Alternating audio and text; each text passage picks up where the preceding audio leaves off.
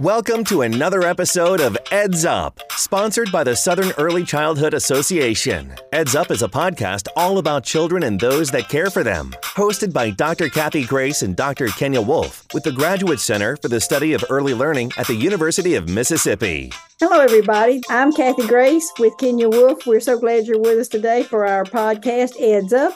We have a very engaging and interesting speaker today, and I think that you all will find what he has to say memorable, and also some things that give us all an opportunity to think a little bit harder and maybe a little bit smarter on some things. So Tom Hobson, who is known as Teacher Tom with his social audience, and he's big on social media as well as in his presentations.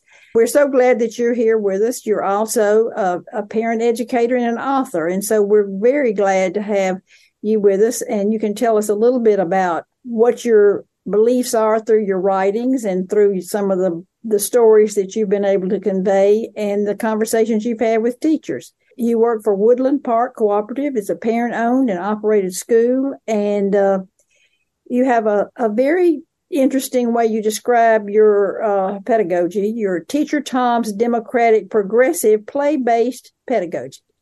So that gives us a little bit of a description of maybe of what you think about, but I'm going to start with the first question, and as we have talked before, you can answer this or go in another direction because there is no right or wrong, and we're just so thrilled that you're with us.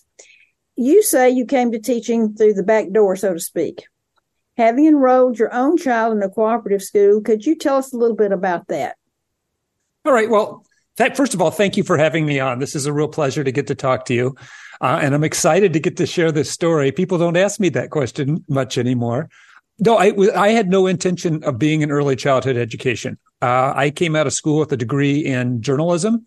I worked in public relations. I was a freelance writer. I did some advertising. I did, kind of like little junior corporate stuff for quite a while. And then as I became a freelance writer, and thankfully my wife is a good income earner. So she was able to, pay the bills and everything for us.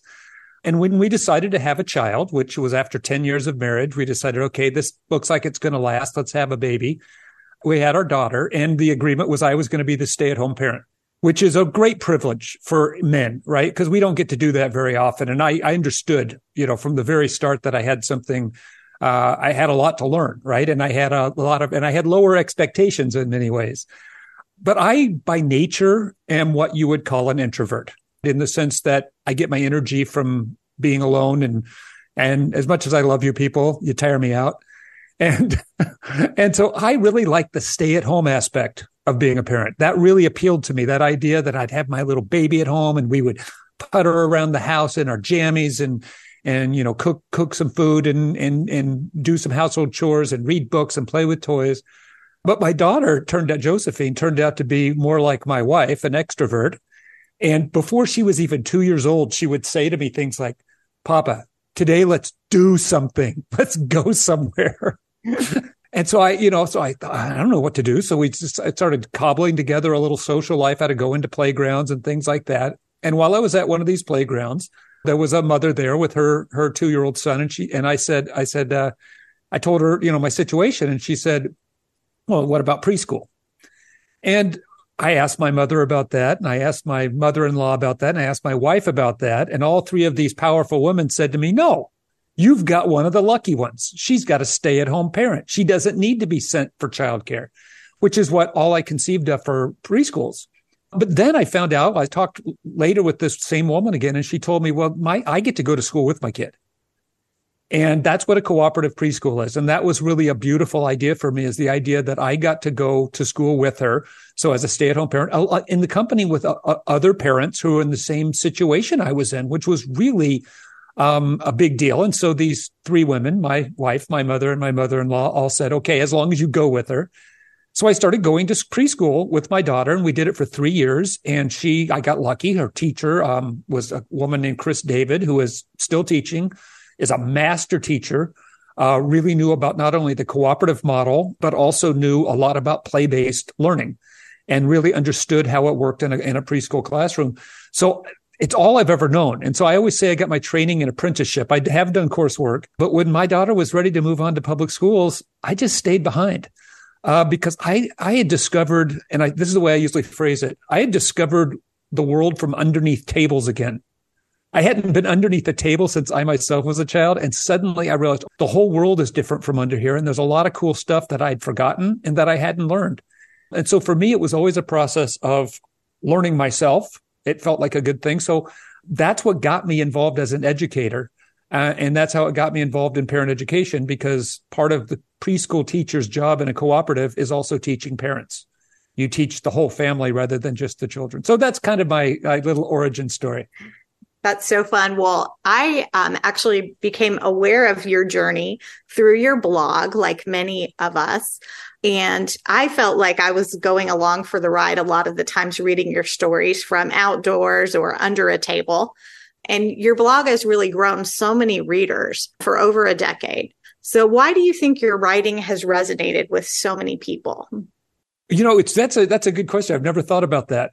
I think if I think about what people say to me, they say that a lot of times they'll read a post and they'll say, man, it feels like you're in my head. I think that's what's resonated, is that I try to, it's kind of like, I hate this phrase because it sounds so warlike, but it's like stories from the front lines and from direct experience working with young children and their families. So I would say that's it. I think the other pieces, to be perfectly honest, that have worked for me is I've never accepted advertising. I've never done sponsorships. I've always kept it. I've never put bells and whistles. If you look at my blog, Teacher Tom's blog, it is the first template that shows up on Google Blogger. I've added nothing to it. It looks like a brown paper bag. So I think in some ways that's what appeals to people. But I can't tell you. I think people appeal to it. I think part of it too is that I write every single day. And I think I'm the only person doing that in any topic. Well, I'm just curious if there are blogs that resonated more, that you get do you get fan mail? I don't know what they would call that more. Well, you get lots of responses by email, or lots of comments on Facebook, or, that kind of thing, or lots of likes on, or whatever they call them, on Instagram, lots of hearts on Instagram. I think the topics that people tend to really respond to are the ones that are really full-throated support for play-based learning. I think that's what I'm known for. That's what people seem to share the most and get the most enthusiastic about, get lots of amens for that kind of thing. I have to ask, do you have much of any pushback from people who, in today's world, with emphasis in the whole idea of assessing children and looking at certain things that are not necessarily, I guess you could say, related to the outcomes of play-based, even though they very much are? And if you do get that, do you have any responses? Because we run into that consistently with a lot of the stuff that we do. But I know what you're saying, but the school makes me, but the parents won't. And so I'm sure you get that too. So what would be your answer, or what is your answer to stuff like that? Well, I get most of that secondhand. Like you said, people will say to me, God, I agree with everything you're saying, and I know you're right. It's what I learned in school. But the parents want my 2-year-old to, get some formal literacy instruction. But the school district says that we have to have them have this level of numeracy before blah, blah, blah.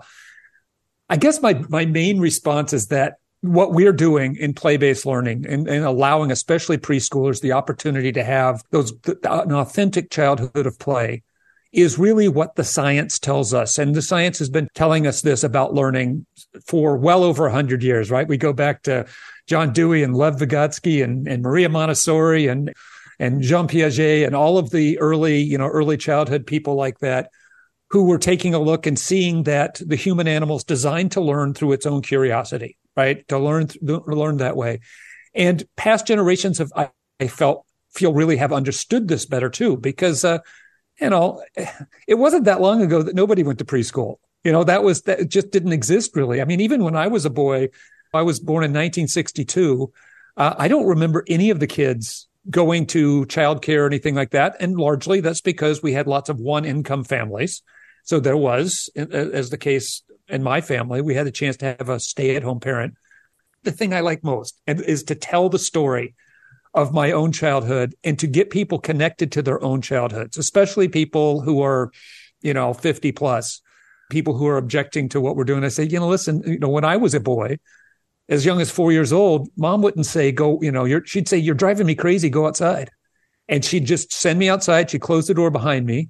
And she didn't expect to see me again until she called me. And that was the experience most people had. And so then I loved asking people to share with me a beautiful moment from your own childhood.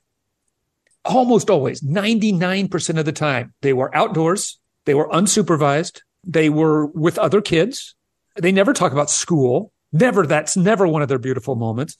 They usually don't talk about toys. They usually talk about doing real things like, going out into the woods and finding berries or climbing on the roof of a garage and jumping off. Often there's risk involved, something that their parents wouldn't allow them to do.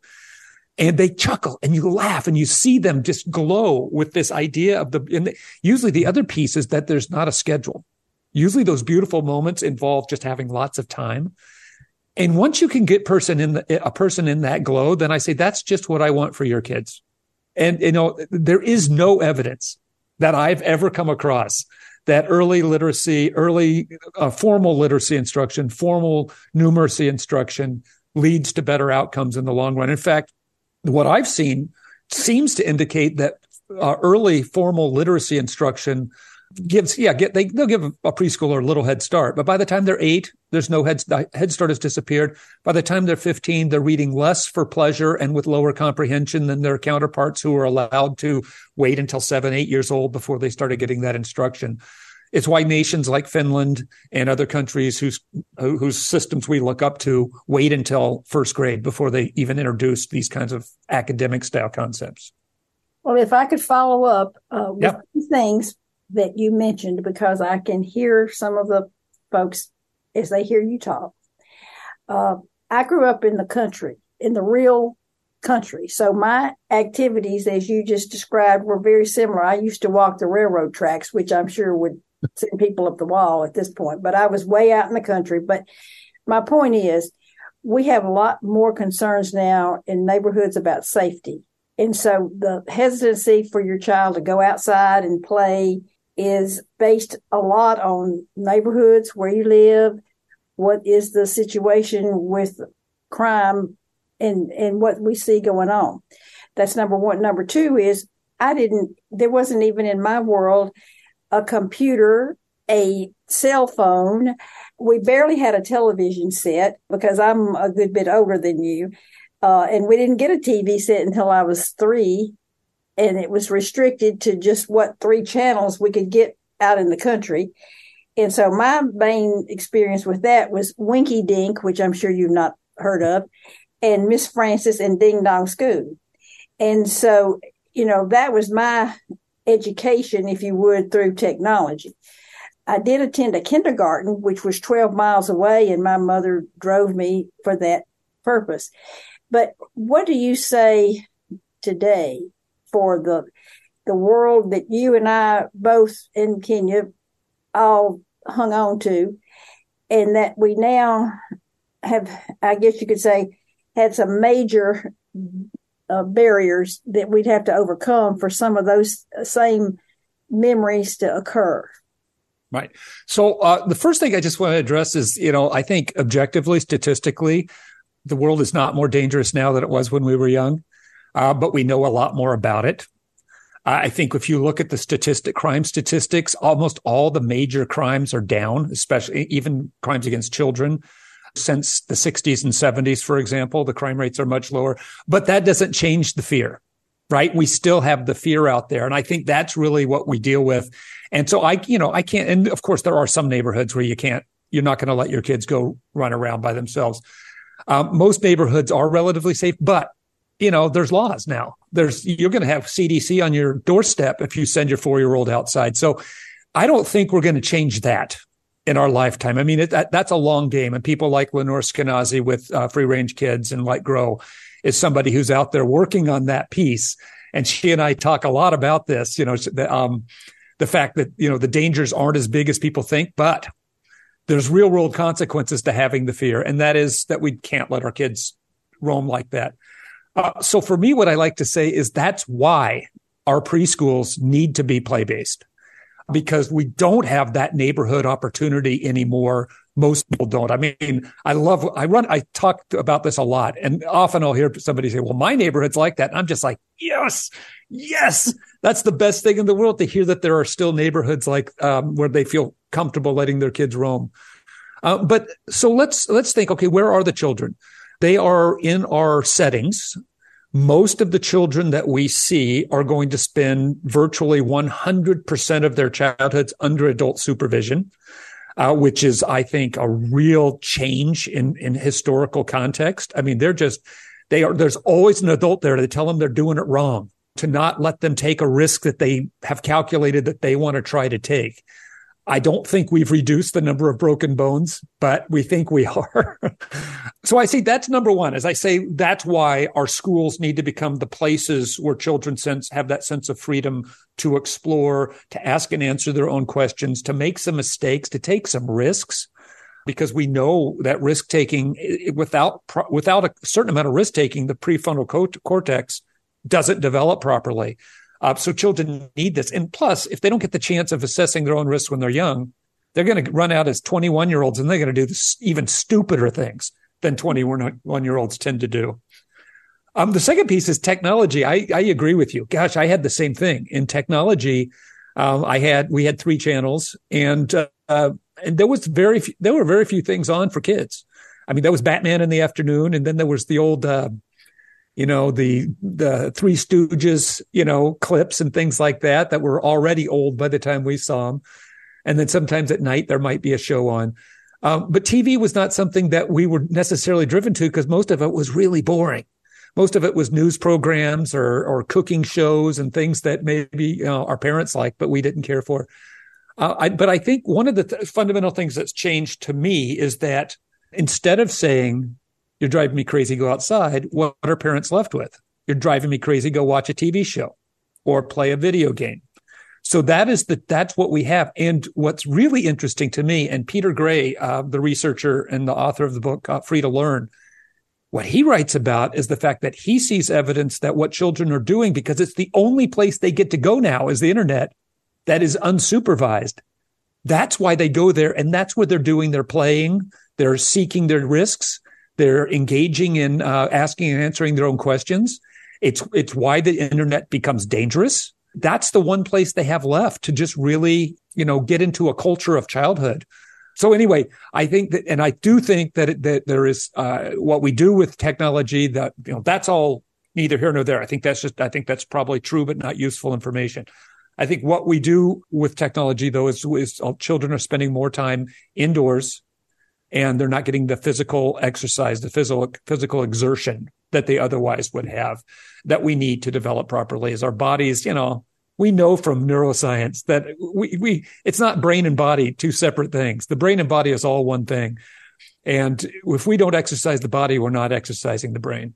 And so children need that opportunity to be outside. And it can't just be another adult-led physical education class. They need a time to go out there and hurl their bodies around the way they feel, the way they're driven to.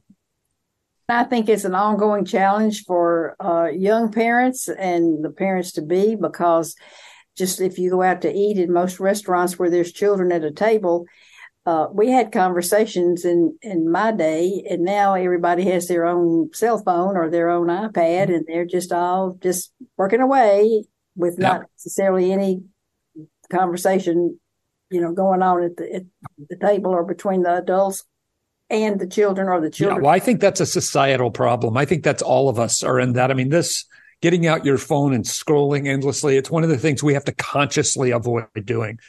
Tell ourselves, I'm going to give in fact, what I found, the only thing I schedule in my life right now are podcast interviews and when I'm going to be on social media. As I tell myself, I'm giving myself 1 hour a day and that's it. Because otherwise you get sucked in. And young children do, adults do, everybody does. Absolutely.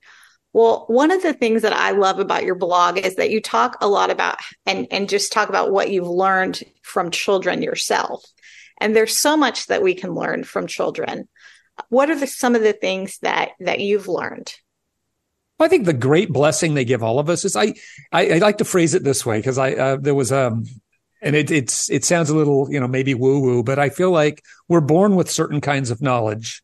And then as we get older, we lose that knowledge. And one of the things that a baby has, for example, that that we tend to forget as adults is the importance, the value of living in this moment, right? Because a baby's not born understanding the future or the past. A baby is born and experiences the world right now. And even young children, the preschoolers who are with, they tend not to spend a lot of time feeling guilty about the past, which is a wonderful thing. They tend not to spend a lot of time anticipating the future, which is it puts them right there present. So I've always said one of the greatest gifts that I get from young children, especially when I'm in the classroom with them, is that time stands still, that I get to be in the center of time rather than constantly in the process of looking forward and back and doing all that stuff. And I think that's a piece of deep wisdom that young children bring to us. I think another thing I've learned from children is that, and people, this is something people disagree with me all the time, but the truth is I find children are much more likely to listen to one another than adults are. Most adults, even right now, when I'm listening to you, you're asking me these questions. And of course, it's a different setting because it's a podcast and you're asking me questions I got to answer. But while you're talking, I'm sitting here thinking about how I'm going to respond rather than truly listening. And I think young children, they truly listen to one another in ways that we've forgotten because they're not always focused on responding. They're focusing on understanding, which is the heart of all learning is just seeking understanding. And it also gives them new perspectives. That's the other piece I've really understood, that I gave that metaphor of being under the table. That perspective that they give us is a perspective that if we don't have children in our lives, we forget. I mean, Kathy, you mentioned being in a restaurant with children. I mean, when I was a boy, parents didn't try to take kids to a restaurant because they knew what we would do. We would want to run around. We didn't want to sit there and have a conversation. I was 3 years old. I wanted to go sit down. I wanted to eat the candy. And then I wanted to get outside and start, or run around the restaurant or go look in the fish tank or whatever happened to be there because, moving was something that you have to do when you're young. So for me, what's happened though is the places you could go were places more akin to taverns, right? Where it was okay for people to be up running around and stuff. Those old British taverns that you always hear about, those are designed for whole families to be at. I don't know if they do it anymore, but I know the old methodology was like that. We've moved children out of the center of life, right? And I often say that, now we've got them to the point where they spend almost their whole waking hours in these little pink collar ghettos where the rest of the world doesn't see them. We don't hear them. And I think we suffer as a society because children aren't in the center of everything. Children should be right there where we are. So we should have child-friendly restaurants. They should be a place where kids go. That children should be in every library, every public space. There's nothing that drives me crazier than when people, complain about a baby crying on an airplane. It's like, that kid is speaking for me. We're confined in this little box. And if I could, I'd be crying too. It's awful. And, the one place I think the iPads and the screens are appropriate is on an airplane because you're trapped. You have nowhere else to go. Everybody turns on their screens or opens a book. As Kenya and I might do when we get on an airplane. You got to do something to distract yourself from this place you have no choice about. So I would like to see, all the time I think this, I feel sad that children are not considered full citizens. They're not fully present in our day-to-day lives because past generations, everybody grew up with kids around. Everybody, when they were 12, helped care for the kids. When the babies got older, you had grandparents and you had aunts and uncles, and everybody else was participating in the important project of rearing children, which, as Alison Gopnik talks about, is the central project of every civilization that's ever existed. And you can judge a society, I believe, by how they treat the children and where the children are. So I'm thinking, when I objectively look at what we do and we send the kids off to these little places where they're isolated in age-like groups all day long, they suffer from not being around more adults and more real life things. But I think the rest of us suffer because we don't get to see the amazing creativity, the divergent thinking that young children are capable of. One of the things, just Kenya, back to what you were asking before, is we got the, I don't know if you've read about this, but NASA has this test they give. You've heard about this. They give to all their new employees. And they're looking for creative genius is what they say. So that's divergent thinking. And this test, and what they found is that typically about 2% of their job applicants qualify as creative geniuses. This was back in, I think, 97 or so. They gave this test to 5-year-olds. And they found that 98% of the 5-year-olds tested as creative geniuses. This is what we lose when we don't have children in the middle of the world. Yeah, absolutely. We are educating the creativity and the genius out of them.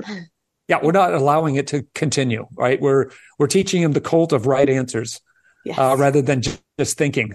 And unfortunately, the future is going to be about creative thinkers. And that's exactly a real concern of mine.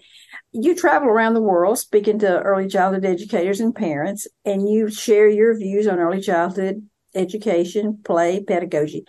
What have you learned from your travels? And have you found some countries are more in step, like they're getting it? You mentioned some Finland and so forth. And what would you say that has been your main 2 or 3 lessons learned from your worldly travels? Well, I just got back from Iceland, where I have been going on a regular basis now and visiting. I visited a lot of schools there and spent time there. And I think they've come as close to getting it right as any place else in the world. I also really admire what they're doing in New Zealand. So those are the 2 nations that I put up on my early childhood pedestals. I'm not talking about elementary school and higher levels of education. I've only done that. I think the thing that I find really special in Iceland is how much they respect the professionalism of the educators. Because they have a national curriculum, like every, well, maybe not every nation. We don't have a national curriculum, but we have state and, we have certain curriculum that are standardized in a way. And theirs is very play-based. And when I was there, I met a couple of people who are currently working on the revision of and they said it's going to be more play-based going forward. But every time I visit a school, I'm struck by the fact that each one is completely different than the one that I visited before. They focus on different things based on the children's interest, based on the educator's interest, and based on the family's interests that are enrolled in that school, based on the community's interests and what the local community is about, with their local industries, things like that. So each one of the schools, you can go to one school funded by the same government, run by the same thing, that is a Reggio Emilia based program. The very next one will be a forest school. The next one will be more of a cooperative model where the parents are more involved. The next one will be, they focus on high scope or one of the other models that we all know about. And what I love about this is these teachers, they stay for a long time. They stay in their jobs because they are trusted to enact the curriculum in the way they see fit, understanding that play stands at the center of it. So that to me is the one thing I've really learned, is this idea of trusting educators to create a learning environment that suits that particular community. Because I do think that standardization of curriculum is a real enemy of learning. I think it gets in the way. I mean, I've always said my school, one of the things we did was, I think there were 35 breweries within walking distance of my school. And some of my families even owned those breweries, and many of them worked in those breweries. So maybe other schools couldn't do this, but we took field trips. I took 2, 3, 4, and 5-year-olds to visit breweries to learn how beer was made, because this was an important part of our neighborhood, our culture. I'm not saying that everybody should go out and go to breweries. I'm saying it was important for us. In fact, we were growing hops on our playground. We were doing all the things that you would do. And we actually had a group of fathers who were going to teach the children how to brew their own beer, which, would be a no-go in a lot of places. But in our neighborhood, it was fine. The other I think, and I did mention New Zealand, and I want to point out to them, I would recommend to everybody out there, if you ever want to read a really beautiful early childhood curriculum, the Te Whariki, which is their national curriculum, it's gorgeous. And it's written first in Maori and also in English, and they're not translations of each other. They are actual written documents, each one, and all the children are learning Maori. All the teachers learn Maori and English. It's a true attempt to be bicultural. And the beauty of that is they talk about the woven mat. That's what Te Whariki refers to as the woven mat of the different strands. And so they spend a lot of time creating a real balance for the young children. And the other piece that I just love so much is most of the early childhood settings down there. You talked about assessments before. Assessments are done by what are called learning stories. I don't know if you're familiar with those, but basically, the way these work from the time the child is a baby, the educators, first of all, they're given the time to do this, are just going to write stories to the child about things that positive things I saw today. You climbed a tree and you were so proud because you got up to the third branch and you'd been trying to get to the fourth branch. And I bet next time you're going to get there. This is the assessment, and these stories stay with the children all the way through schooling. These and teachers keep adding to it. Once the children are old enough they can add themselves to their own stories. They take the stories home. Their parents and grandparents add to these stories. And what it does is it focuses on strengths, not deficits. Because so often what assessments are about is focusing on, what the child needs to work on, what they're failing at. And we know from psychology that what we focus on grows. So when we focus on deficits, that's what we're growing. Deepak Chopra, some of you may be familiar with, some of your listeners may be familiar with him. He has this great line that I'd love to quote. He says, if you have a child who is poor at mathematics and good at tennis, most people would hire a math tutor. I would hire a tennis coach. And I really think that to me is what is beautiful about that approach to early childhood. So I've really learned that when we focus on strengths, we create motivated learners, children who feel good about themselves and their capacity to learn and their intelligence, because they are able to work to their strengths, not their weaknesses. And I think that's a real flaw that we have a lot of times in assessment, is we focus just on, what's wrong with the kids. That's beautiful. And I will always treasure my days that I spent in a New Zealand preschool. One of my favorite things was watching the children go in and out of the sliding glass doors, as the classroom was both indoor, outdoor, pretty much all year round, which was really nice. And they got to choose where they wanted to be. Well, Teacher Tom, you've published 2 books, and now you are embarking on a podcast. I am. So tell us a little bit about that. All right. Well, my books really are because you ask me if I get fan mail. It seemed like about once a week, somebody would write to me and say, when are you writing a book? And, I've been writing this blog since 2009, writing every single day, and I'm doing the best writing I can. I'm not saying it's all perfect. I was, mentioning before we started recording, that if you go back and look at what I wrote in 2009, there's some embarrassing things I disagree with, but I've left them up because they're part of my journey as a learner, as a process of learning. And so people kept saying, well, when are you going to write a book? And I'd say, I'm already giving it away for free. Why would you want a book? But after a while, people convinced me. So really, my books are basically, both of them are best ofs from the blog. So I say this all the time, buy the book if you want something on your bedside. If you want the ones that I've picked out as my favorite ones. It's not a mistake. I named them Teacher Tom's first book and Teacher Tom's second book. And guess what the name of the third book will be? So the books, to me, that's, they're great for people who want to give them as gifts and things like that. But to me, the books were really just an offshoot of the blog. They were just because there's some of us who want the paper thing. You see you can't see behind me because people are listening, but I have a lot of books in my life, and it sounds like Kenya does too. And so the podcast, in a way, is a similar thing. I've been doing some, when COVID hit, a lot of us had to start doing stuff online, and that was not a place that I was particularly comfortable. As I mentioned before, I'm kind of intuitively an introvert. Maybe I'm a high-functioning introvert, but I'm an introvert. And so the idea of going online was really nerve-wracking for me, but people kept saying, oh, Tom, I want to hear more of your voice. I want to hear what you have to say. And a few years ago, we started doing Teacher Tom's Play Summit, which we would get together, 25 early childhood educators and other thought leaders from around the world, and I would interview them. And I really learned that was really fun. And people said they got a lot out of it, and I really enjoyed it. And I learned a great deal. It's amazing. I'm sure you learn a great deal doing your own podcast.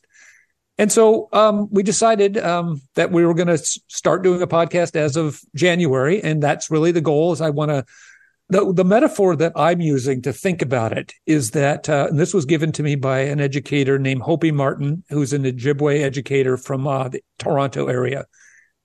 And I was interviewing him for one of these summits. And I think this was off camera. He said to me, the way my people look at it is that it's like there's a campfire and you can tell me about the campfire. You're looking at the campfire and I say, tell me about the campfire. And you're going to tell me, everything you can see and feel and smell and everything about that campfire. He said, but then I've got to ask the person sitting next to you about the campfire. And before I understand a little bit more, then I got to ask the next person and the next person until I ask everybody who's sitting around that fire before I can really understand that campfire. He said, then even after we do this, we have to ask the birds in the trees and we have to ask the animals in the forest and the worms underground about that fire before. And each time we suddenly realize that we never really fully understand that campfire till we get all the perspectives. And so that's kind of how I'm looking at this podcast is I want to start putting together. I'm trying to find people whose perspectives are much different than mine.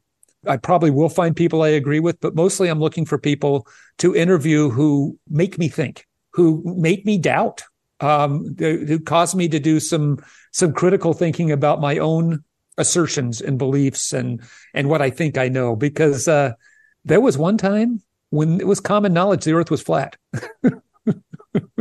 That was the scientific truth. And so I know that the things we believe are concrete and bedrock today, we will discover in the future are not the truth. And I want to just keep going toward learning more to get another perspective.